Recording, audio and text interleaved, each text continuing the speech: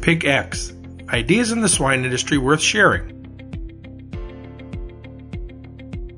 Well, for today's Pig X podcast, we are going to be talking about the economics behind the swine industry and have two fantastic experts joining us today, Daryl Holtkamp and Lee Schultz. Daryl, I'll start with you. Give us a quick background about you and how you found yourself helping with this project. Yeah, thanks for the invitation, Delaney. I'm a professor in the Veterinary Diagnostic and Production Animal Medicine Department at Iowa State University here. I work mostly with swine medicine. Before I got my doctor of veterinary medicine, I was on the path to become an economist. I got a master's degree in ag economics at Iowa State University and then changed course and then went and got my veterinary degree after that. So it gives me a bit of a unique perspective on things. I guess as far as I know, I think I'm the only swine veterinarian in the U.S. that also has a degree in economics. And so I've been at Iowa State since 2006 on the faculty there. And in addition to doing research on the economics of disease, I spend a lot of time with biosecurity as well. And Lee, tell us a little bit more about your background. Well, thanks again for the invitation. I'm an associate professor in the Department of Economics and also an extension specialist here at Iowa State. And my role as really an extension specialist is in livestock economics. So it's understanding the current situation and outlook as it pertains to normal market fundamentals, but then also as we see events like the past COVID-19 event, as well as animal health issues that we've experienced over the last several years, really anything that impacts the markets and has an economic impact is something that I focus in and study on. And really what's great about my position is the opportunity to collaborate, not only with folks here at the university, different departments. I've had great opportunities to collaborate with Dr. Holtkamp and also faculty in animal science, but also working with stakeholders throughout the state. So if it's the Iowa Pork Producers Association or other industry partners, really helping bring that research and extension to the real world. And so when you guys look at the real world, as you put it there, Lee, how does the market determine the value of pork? Just a general overview, markets work in certain ways, but how, and specifically here in the lean hog markets, how is the value of a hog determined? I like to look at it as a derived demand. And so ultimately, what determines pork prices or prices of hogs, and if we see expansion or a contraction in an industry, is consumer demand. And we a lot of times throw out consumer demand, but that's a very complex thing and one of the more difficult things to really measure. Not only is it domestic demand, but you could break that even further. And we've seen impacts here this last spring with COVID-19, when you have roughly 50% is consumed at food service, 50% when you look at kind of the retail or grocery market. And when you see dramatic changes in that really changes the consumer demand profile. But then also exports is a tremendous market when you look at pork. Roughly 25 to 30%, if you look at volume or value, are on the export market. And so that's a really complex thing to measure. But importantly, we've had really strong demand here the last several years, and that's really what's helped support higher prices in the industry, has really supported the growth that we've seen in the industry. One of the questions you had written here was, what determines the value of a pig that dies? Yeah, so that's a big issue, I guess, when we look at trying to estimate the cost of disease, and as well as doing cost benefit analysis. So if we're looking to include a vaccine, for example, it pays, I think, to take a little time and do a cost benefit analysis and the benefit then of reducing mortality. If we can put a vaccine in and reduce disease, that's going to end up reducing mortality. Then for that cost benefit analysis, we have to put a dollar value on that reduced mortality. And so I see a number of different ways that that's done in the industry. And the truth is there's really only one correct way to do that. And there's basically two things that happen when a pig dies. First is that you lose the opportunity to get the revenue on that pig. And then the second is you actually do get a little bit of a consolation prize in that you don't have to spend the money on the feed or other variable costs, primarily feed, to get that pig all the way to market. So that savings offsets the lost revenue a little bit. And so that also then indicates or demonstrates why it's very important to consider when the pigs die, right? So if a pig dies on the way to market or the day before it's marketed, you lose the revenue, but there's almost no consolation. You've already invested all the feed and other variable costs in that pig that you're going to. On the other hand, that pig dies the day after placement, then you're going to still lose the revenue, but you're going to save a lot of feed and other variable costs as a result of that. And so it really does matter when that pig dies as far as the economics go. And Daryl, that sparked a question on my end. When you look at disease and the development of vaccines, is there a certain level or a certain number, or, how do they determine if it's economical to develop a vaccine for that specific disease or issue that they're having in the swine industry? Yeah, the biopharmaceutical companies that do that do look at those types of estimates, or they try to predict, if you will, how much of an impact the vaccine will have on pigs or on the disease specifically, and then as a result, how much it'll reduce mortality or improve other productivity measures. And they model that. They typically will try to come up with some sort of estimate so that they can get a handle on their market projections. So in other words, what kind of market share can they capture? And so they do those kinds of things. And they base, they typically, I think when I've been asked to help out with those types of estimates, it usually comes after they've done some of the early efficacy studies and have some idea of what that vaccine is going to do. And so when you look at the total cost, and I want to throw in their total time invested in a pig, at the time it dies, does it represent the value of a pig that dies?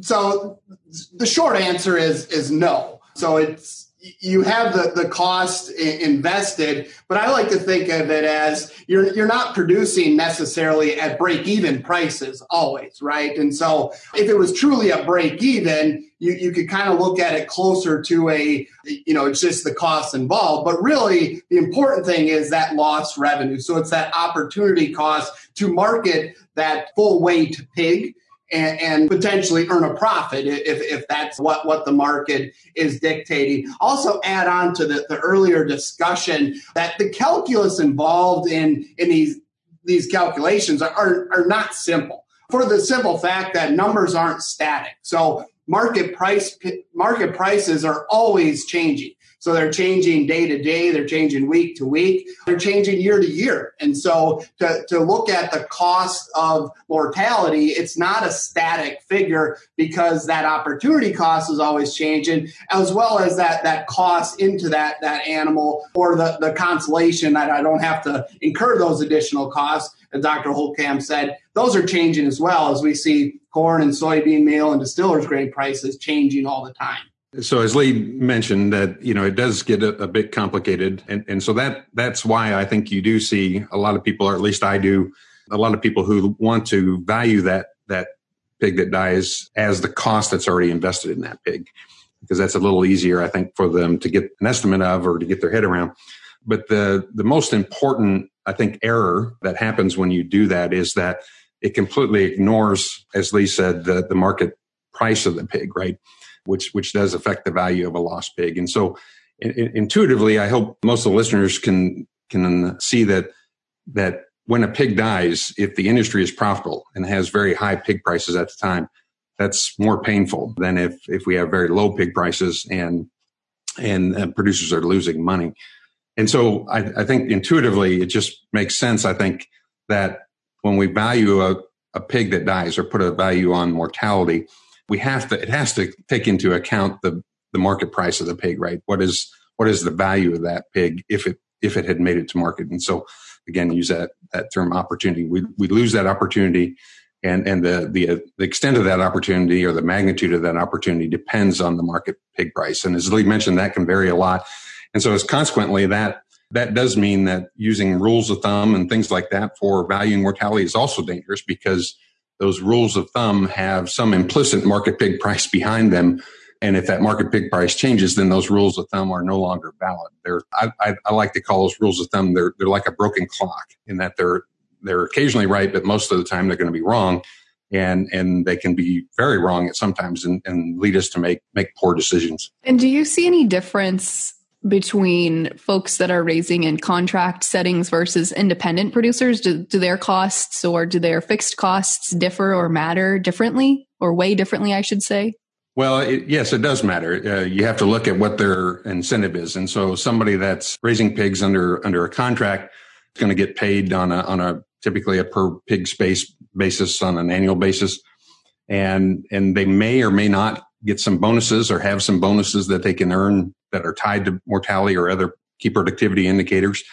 But to the extent that they're not tied to those key productivity indicators, then there may not be a lot of incentive there for the contractor to reduce mortality, because they don't necessarily get paid for that. And so all of the cost then of mortality in that case falls to the owner of the pig, the production system typically. And so, yes, it does depend. And this is why you typically see those types of clauses in those contracts, to try to provide some incentive then for those contractors to care for those pigs better and try to minimize mortality as much as possible. And so to elaborate on that, do fixed costs truly matter?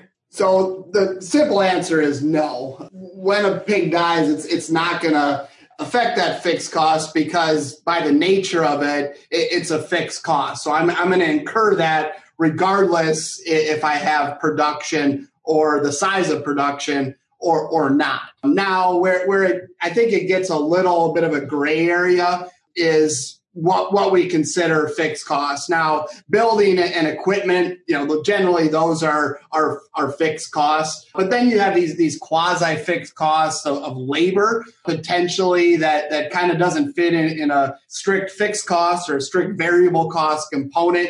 And so does labor matter? Yes, there in that sense. But overall, importantly here, that you're gonna if you reduce throughput, you're decreasing economic efficiency. And so, it is going to be more costly per head to produce, but a lot of those fixed costs are sunk costs. And so you're not going to be able to recuperate those just because you have less production. And so again, going back to the beginning, they aren't going to matter, or does not affect, if a pig dies, it does not affect the fixed costs there. So does death loss impact optimal marketing weight of the pen or the barn? Again, short, simple answer is no. So decision-making should only affect the future course of business. And if we kind of consider death loss as a sunk cost then, because you obviously can't recuperate it there, it should be irrelevant to the decision-making process. So the issue here is a lot of producers, or some, may, if you have some reduced or if you have increased death loss, you may want to try to recuperate that with more pounds sold. Now, given a particular situation, you may have the feed to do it, right? Because you have less animals, and you may have the space to do it. So from a logistical or production sense, it may be possible or may make sense. But when you're looking at the optimal weight, that decision rule is always the same. So the last pound to gain should equal the last value, or the value of that last pound should be that optimal market weight. So what I like to think of here is, if you're losing money on every additional pound, you shouldn't be feeding those animals to heavier weights, right? Regardless if you had some death loss that was a cost to the operation as well. And so, here again, death loss should not come into play when you're talking about optimal marketing weight. I would agree with that. And I think, though, death loss and disease in general, while it may not affect what the optimal weight to market the pigs should be or is, it does affect the actual weight that pigs often get marketed out of groups. And so it does that, I would say, in a couple of ways. One is through variation, right? And oftentimes when we see a group of pigs affected by disease, not only do we get an increase in the average death rate and average, let's say the average daily gain goes down, feed conversion on average gets worse. The other thing that happens is we tend to get more variation. And so, some pigs will get through that and continue to grow well, while others, are set back for a longer period of time. Just like COVID, it affects some people more severely than others. And so what happens then is you get a lot of variation within a group of pigs as far as the weight. And so that makes it hard to feed those pigs, because now you've got some heavier pigs in that group and some really lightweight pigs in that group. And so you can choose to feed to the heavier pigs, and in which case you're going to be probably feeding a diet that's not maybe underformulated for those lighter pigs, and they're going to perform even worse. Or you can choose to target the lighter pigs, and then you're going to spend more on that diet, higher protein levels and so forth. And so it makes it hard to feed those pigs. But then on the marketing side, it also makes it very difficult then to market those pigs because of all the variation in weight as we approach that marketing window. And so the heavier pigs, that's not as big of an issue, because when the time comes, we can go ahead and market those at our optimal weights. Where the problem comes in is as we get towards the end of that group, we have a choice to make. Then we either tie that barn up for a longer period of time, or we end up marketing a lot of those pigs that are at weights that are much lower than the optimal weight, and sometimes below even what the packing plants will accept. And so it's that left end of the weight distribution then that is most impacted then by the death loss and the disease that caused it. I don't know about you, but I need a second to process all this information because there's been a lot of good stuff thrown around so far. I've been chatting with Dr. Daryl Holtkamp and Dr. Lee Schultz of Iowa State University to talk about the economics behind the swine industry and how that relates to swine survivability. I know, it can be extremely frustrating as a producer to be a price taker during these market swings as opposed to a price maker, as markets and numbers continue to drive our industry forward. So let's tune back in here for the second part of our conversation. You guys are throwing around a lot of different numbers and things to keep track of: average daily gain, weight, mortality rates. There's a lot of numbers that growers are dealing with. I guess to start, what value do these numbers hold? Does that make or break an operation? And secondly, do growers place enough value or emphasis on knowing and knowing these numbers? Well, so when we put value on disease or conversely, a value of it, putting some intervention in place that's going to reduce disease, we typically look at averages. And the reason we do that is because we don't generally measure what we need to measure to understand the variation. So in other words, to understand variation in the group of pigs, you have to weigh individual pigs, if not all of them, at least a sufficient sample, sufficient number to get a large enough sample size. So we tend to focus on averages. And again, those averages are when you try to put a value then on changes in those averages, it becomes very complex. And so what I typically do is I rely on what I call production economic models. And those are just models built in spreadsheets that sort of have the mathematical relationships between, for example, average daily gain and revenue and cost, right? And so you can ultimately then determine the changes in those revenues and costs based on changes in the average daily gain. And so those typically, again, depend on what the current market pig prices are, what the current feed prices are. Those are probably the two big numbers, but they're sensitive to those prices, right? And so, again, the rules of thumb are a 1% decline in mortality is worth X per pig marketed, and those just don't work. I see those floating around in the industry, and I urge producers and veterinarians to just ignore those. So you really do have to have some sort of model, I guess, if you want to call it that, some sort of production economic model that helps you do that. So that's what I rely on. I haven't seen any better alternatives to that I haven't seen any better alternatives to that than. And the true value of those models, I think, is you can put in the point estimate like the average, but you can run a lot of what if scenarios. And I think when you're talking about modeling the impact of really anything, it's not getting that one true number, what you believe is the one true number. It's getting that sensitivity or the confidence interval in what that impact is. And so, there's the opportunity where if you have these models set up, you can easily change one price and it filters through the model because of all of those relationships and shows what potentially the difference could be. And so there you can use some conservative estimates for, what if hog prices are this low versus this high? You can look at the various impact, or even looking at all the production parameters too, like average daily gain, all those things. You can change those to see what those impacts potentially could be. And Daryl, this question is directed towards you, but what are the main drivers of mortality? To answer that question, I like to point to the epidemiological triad, right? And that is a concept that the most swine veterinarians have had drilled into them from the early days of their veterinary education. And that is that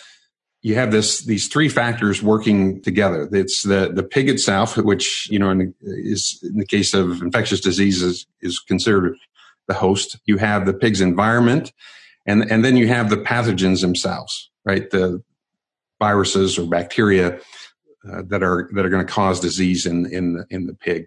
And so you have all three of those factors. You can't just focus on the virus or the bacteria. You can't just focus on the pig. You can't just focus on the environment. All three of those matter. And so, the pig is a very resilient species. It can deal with a lot of adversity. You can chill a group of pigs. You can probably even have a feed outage now and then. Although that's probably not a good example. That one usually is pigs don't adapt very well to, but you can have these events. But when you see the real train wrecks is when you have both some pathogen challenge. So maybe you've got a group of pigs infected with PRRS virus. And then you have perhaps the pigs are overstocked, maybe as a poor management or maybe just general lack of management there. And then maybe you have a chilling event or an out of feed event. And it's those combinations then that all come together and lead to these train wrecks. And so, again, I think from an economic standpoint, it's not good, but it's not devastating when we have groups of pigs with, 5, 6, 7% wean to market mortality. But it's the really devastating though when you have those train wrecks where you have 20, 25% mortality there. And so, I think it's important then again to focus on all of those, focus on the pig. So that's maintaining immunity in that pig. Maybe that's through vaccination or through managing the sow farm in a way that minimizes the pathogen load or the disease pressure on that pig. You got to worry about the environment, right? The environment needs to be kept in a way that's not going to cause undue stress on the pig. So worry about the temperature, ventilation, gases, and so forth. Focus on that, and then finally the virus itself. Managing pig flows in a way to minimize again the pathogen. Presence of the pathogen or the disease pressure, biosecurity. If you have a group of pigs that's weaned that's negative for PRRS virus or PED virus, you don't want to keep it that way all the way through. And so that's an area that's just now starting to get more attention is biosecurity in the wean to market phase of production. And so you can't just focus on one thing or even when you have these train wrecks, you can't just go out and point your finger at one thing. It's that combination, that epidemiological triad there that you have to focus on to improve that. And so there's not a single driver to summarize that, Delaney, but you have to sort of look at all of those. I think in any attempts to sort of point the finger at single drivers is probably missing the big picture. And so then when you look at macroeconomics, does death loss affect supply and demand and prices? Short answer is yes. But this, I would say, is very disease specific. And also, it's not necessarily very easy all the time to distill out the individual impact of a disease versus all the other market fundamentals. Now, we do that in kind of ex post analysis, but again, that's very difficult. So let's take a couple of diseases, for example. We look at some endemic diseases like PRRS, for example. There, we know that impacts supply, right? As it increases death loss, we see an impact on supply, but that is not a really demand impacting disease. Like a disease where we would see foreign animal diseases where it'd be trade limiting, for example. And we know we would have consumers step away from that. So there's a fact where, yes, it reduces supply, but probably doesn't impact demand, but does have a potential impact on price. But the thing with PRRS is, it's been in the market for quite a long time. And so we don't really know the counterfactual if it was removed overnight. Now, it would be lower prices because you'd all of a sudden have greater supply on the marketplace. But there, it's a case where it's something that the market is dealing with. Yeah, so PED is a good example. In 2013, when PED virus was introduced into the U.S., that morning when that was announced. I remember it was on a Friday. I don't remember the exact date, but I was watching the CME lean hog contract very closely that morning. And immediately, actually it happened before it was officially announced. It turns out that there was a rumor that started from an unknown source that morning. And that was around 10 o'clock in the morning. And it was interesting because at about that time in the morning, the CME lean hog prices had been about even, but for just a few minutes, I will say, it wasn't even an hour, the market pig price took a big dip. So that rumor kind of hit the market. And so the lean hog contract prices took a big dip, but it came right back up, I would say, within about an hour.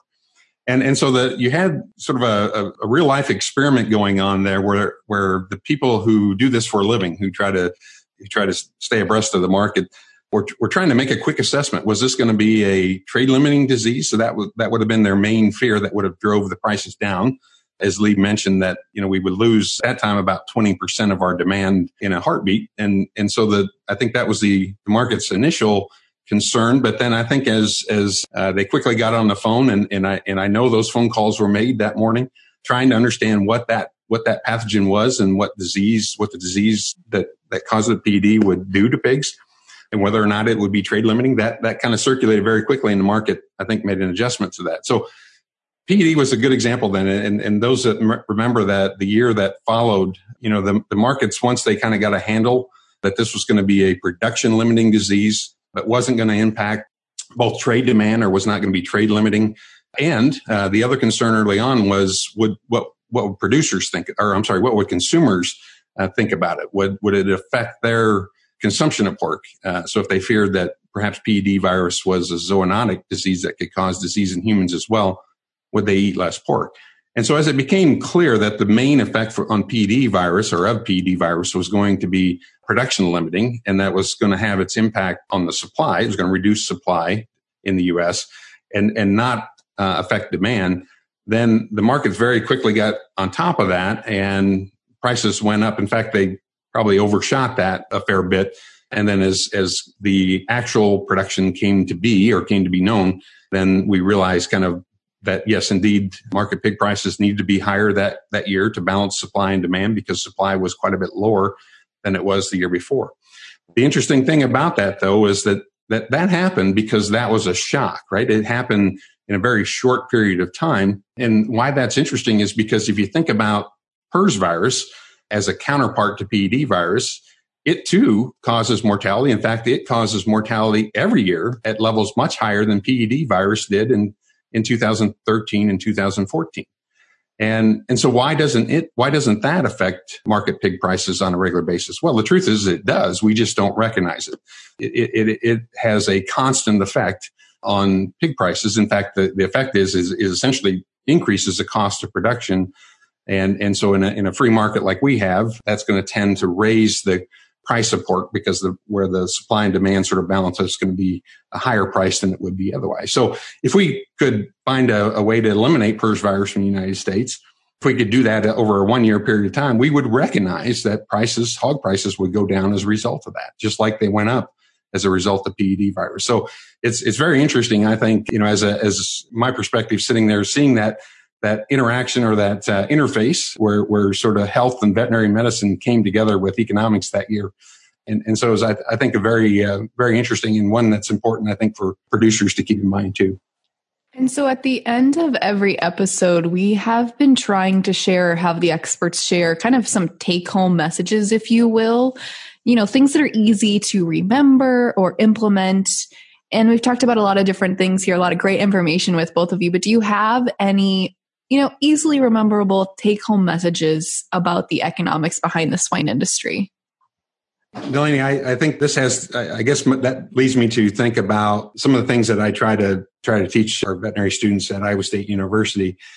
And that is that when I was in their seat over 20 years ago now, we were starting to think about the economics of disease a little bit more, but that was not something we got in the course of our lectures.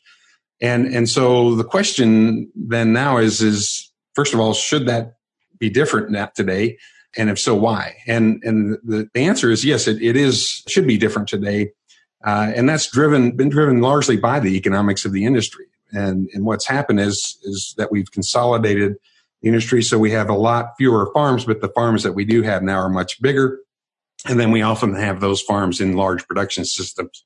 And so decisions we made in, let's say, 30 years ago about whether or not to implement a vaccine or to include antimicrobials or whatever that animal health intervention was, oftentimes the stakes were not near as high. So we may have affected a few thousand pigs, but today, many of those same decisions about choice of a vaccine or whether to use a vaccine can affect millions of pigs a year. So, I guess what that does then is it puts a lot of pressure, I guess, on trying to get a handle on what the economic impact of disease is today, and then what that savings will be if we can reduce the impact of the disease or reduce the impact of mortality.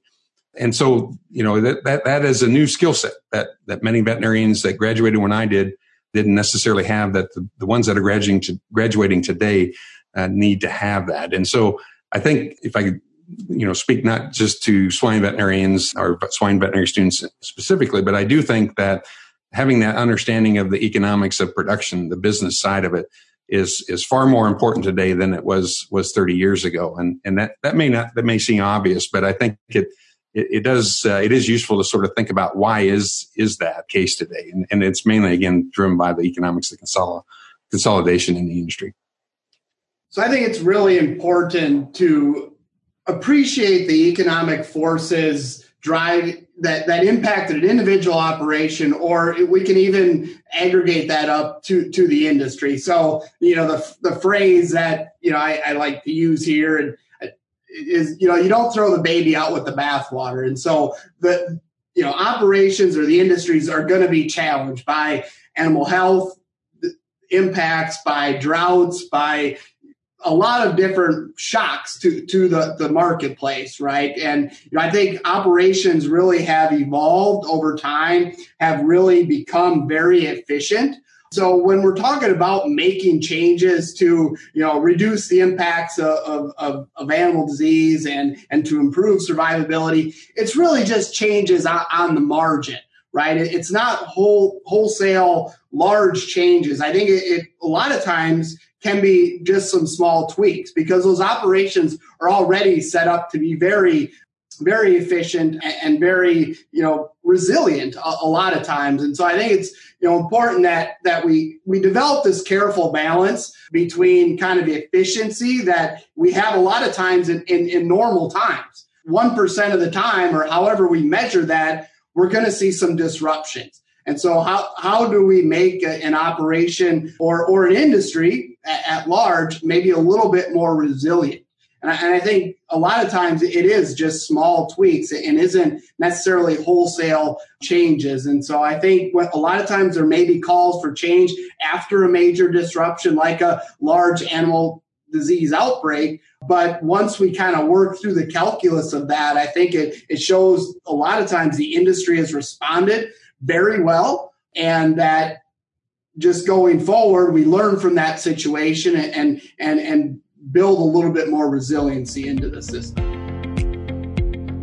Economics and the swine industry don't necessarily sound like they go together, but they go hand in hand. Markets can impact the swine industry just as occurrences in the swine industry can affect market moves. It's like the domino effect. You don't always know what will happen next. But if you're wanting to know what happens on the next PigX podcast, be sure to subscribe on whatever device you're listening to this episode on. I'm Delaney Howell, and this has been the PigX Podcast. PigX is a national podcast hosted by the Pig Livability Project partners at Iowa State University, Kansas State University, and Purdue, and supported by the Iowa Pork Industry Center. For more information on the project, head to www.piglivability.org, or to inquire directly with questions regarding the project, email ipic@iastate.edu. PigX. Ideas in the swine industry worth sharing.